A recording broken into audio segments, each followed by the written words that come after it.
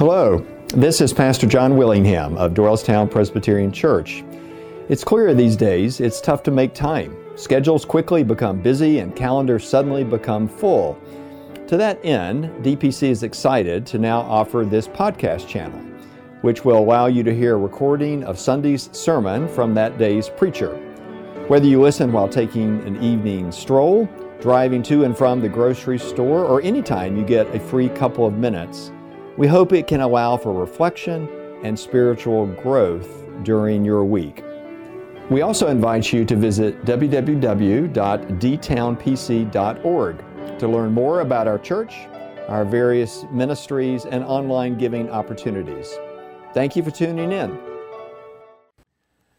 Among all the storylines of the Summer Olympics, few grabbed my attention more than the drama involving Simone Biles. That 24-year-old gymnast came to these games already having won 5 Olympic medals, already regarded as the greatest of all time in her sport. And thus the expectation was that she would simply add to her legacy over the course of those weeks. And she did, but not in a way anyone had anticipated. It began 2 weeks ago when, after an uncharacteristically flawed vault performance, she withdrew from the team competition. In the days that followed, she made the same decision about the individual all-around competition and particular single events too.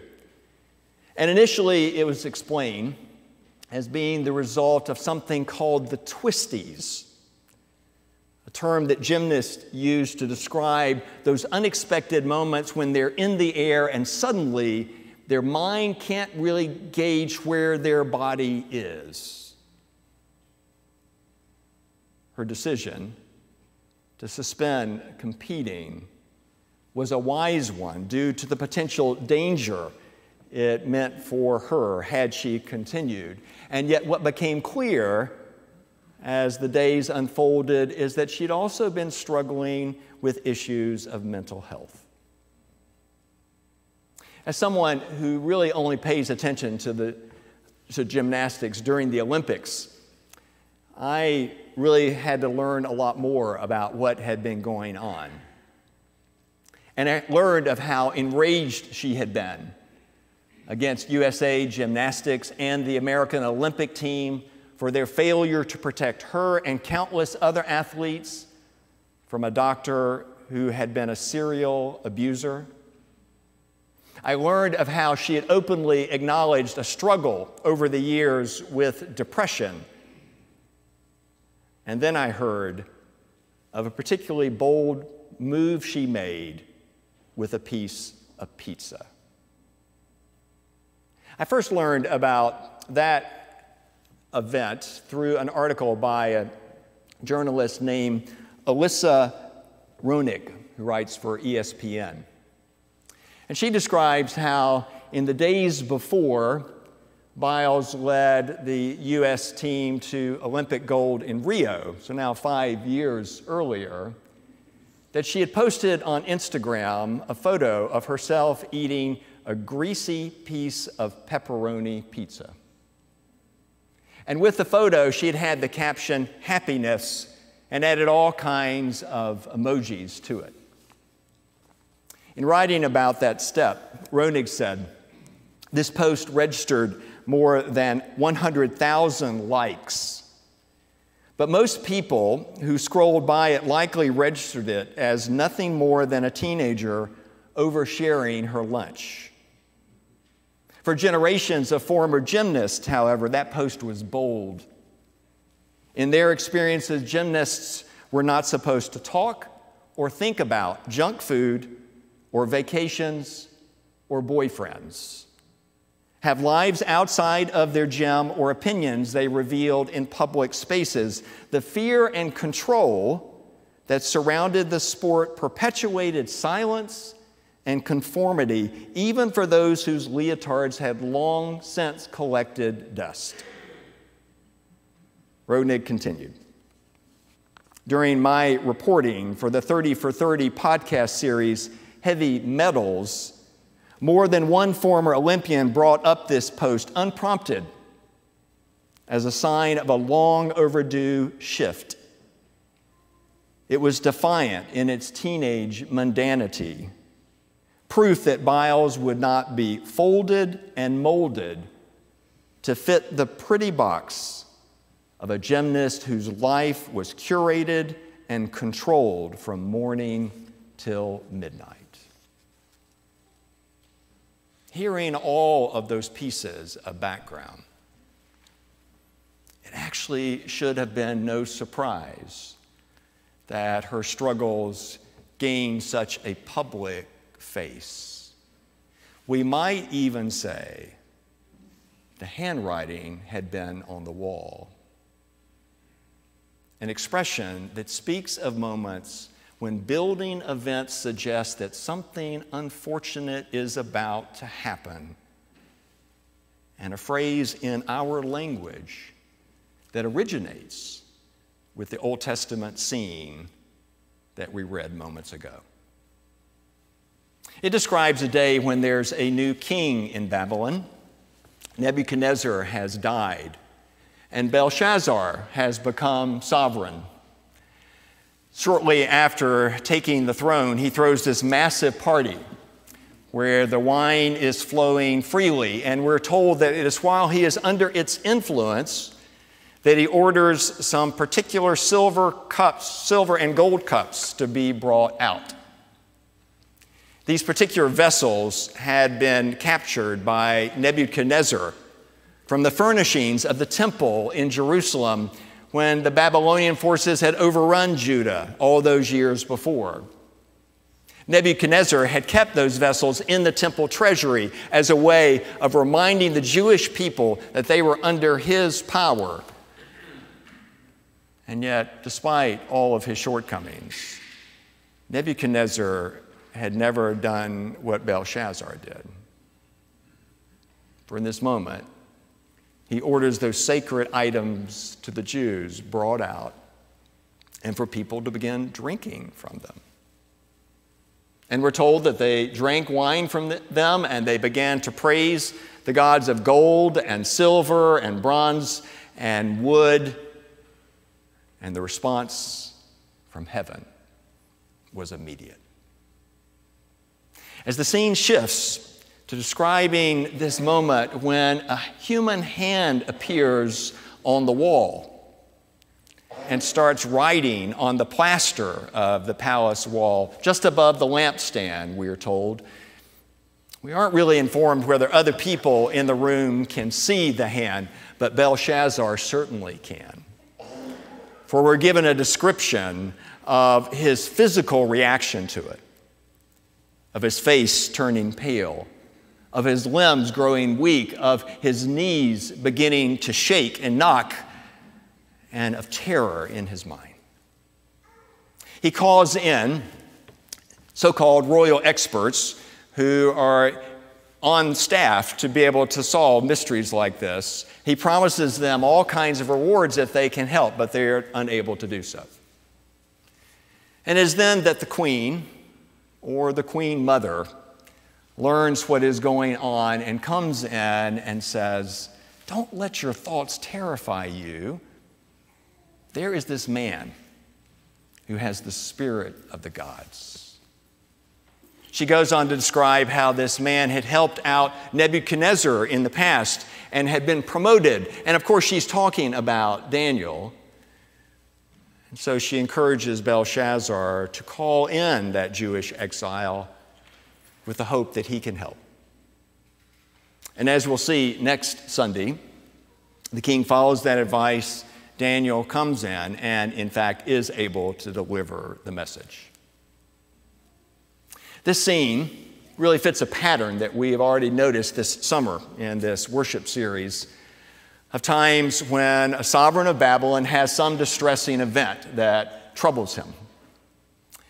He is unable to understand what is happening, and so he brings in the royal officials and gives them first opportunity to solve it, and they're unable to do that. Someone then comes in and tells the king about this Jewish man named Daniel who has shown the ability to help in such circumstances. And the king brings in the exile who delivers the interpretation, even when it is not something the king would want to hear.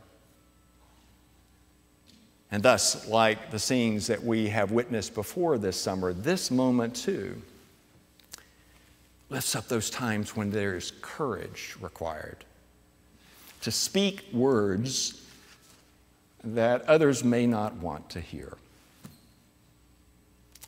Our New Testament reading tells us of another moment like that involving the life of Stephen, one of the very first deacons in the early church.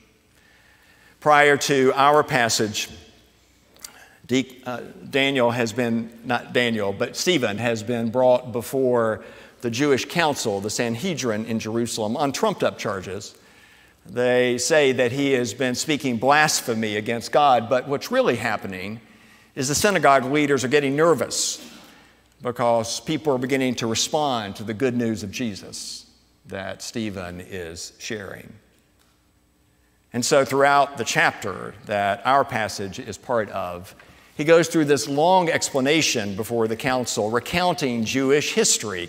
He goes back and talks about Abraham and Joseph, Moses and Solomon.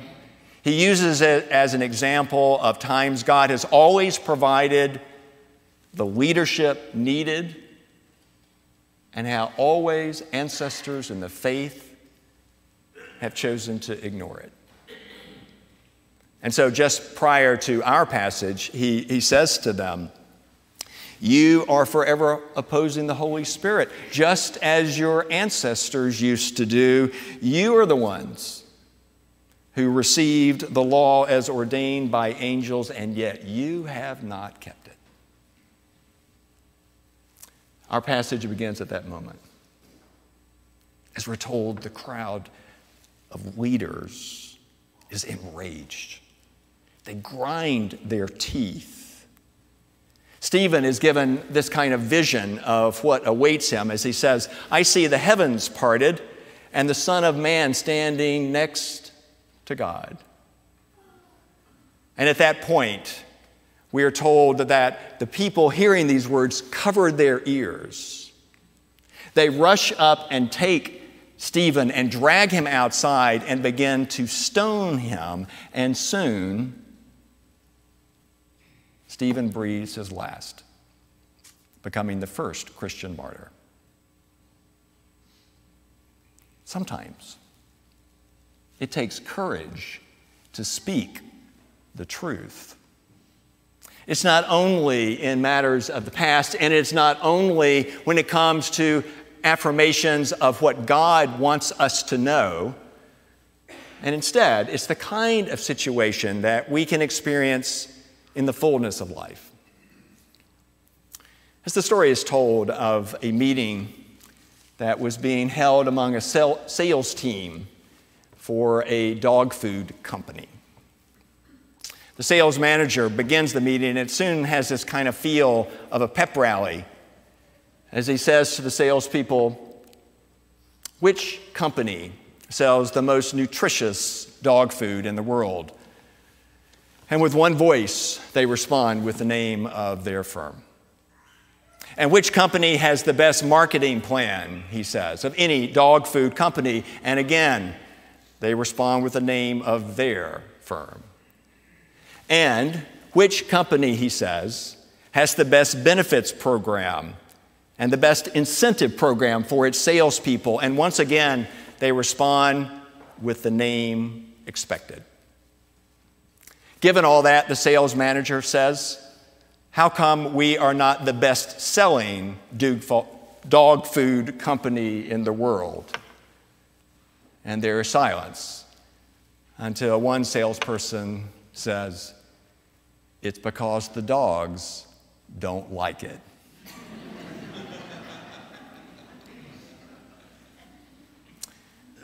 Sometimes it takes courage to speak the truth. And when you and I are on the receiving end of such moments, it is also an opportunity for us to listen closely, to learn more of what is happening with that person, and to then walk with them as they move ahead. And it is that pattern that brings us back to Simone Biles as her Olympic competition drew to a close. For as after withdrawing from those events, she received a lot of criticism online and in the media, along with words of encouragement and support. At every subsequent event, you could see her cheering on her teammates as they were competing. She would post over the course of the coming days updates about what she was doing and her own progress. What wasn't known really until the end, though, was that she was continuing to train and that she had found a gym just outside of Tokyo where she was practicing her routine on the balance beam. And she adjusted it from what she had planned to do. She took out some of the riskier aerial components, and then she apparently chose to use some kind of landing that she hadn't practiced in 10 years. And only after all of that seemed to be coming together did she announce that she would compete in the balance beam, the final event for women's gymnastics. That happened on Tuesday of this past week. And another journalist described what occurred. Opting into the balance beam competition offered a nice dramatic touch, Jason Gay wrote. Not only was it Biles' last chance at a medal, it was a gold that eluded her in Rio 5 summers earlier. Honestly, it was more than enough to see her out there. She was not the favorite, but just getting back on the beam felt like a powerful statement. Here was the Simone Biles we knew. Her performance shined, he says, as it almost always does, but it was not flawless. Biles modified her dismount, avoided any trouble, and wound up in 3rd position. Better yet, she seemed calm, maybe not 100% confident, but clearly improved. Biles looked like someone who knows that her legacy in her sport is secure. Her bronze, which matched her beam bronze in Rio, ties her with Shannon Miller for most medals by a woman gymnast in Olympic history. Her impact is far broader now, Gay concluded. In her vulnerability, Biles has elevated a conversation long avoided about treating mental health like we treat physical health. In her candor, she offered courage to struggling people without her power or platform. The superhero gave way to a human being. That's what will be remembered. Simone Biles came to Tokyo and had an Olympics unlike anyone expected. On her way out, she stuck the landing. Pizza and a balance beam.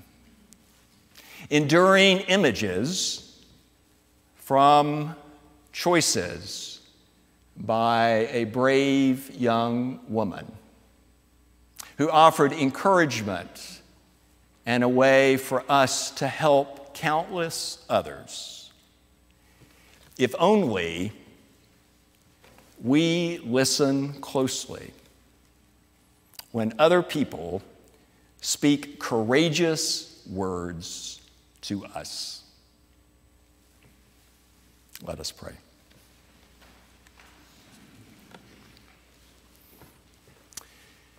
We give thanks, O God, for those moments when others find the strength to speak the words that need to be proclaimed.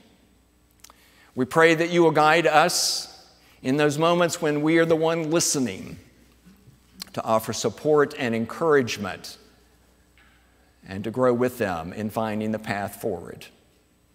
We thank you for the ways that you have created us to be in relationship, and for those moments when you provide the strength to speak just the word that is needed.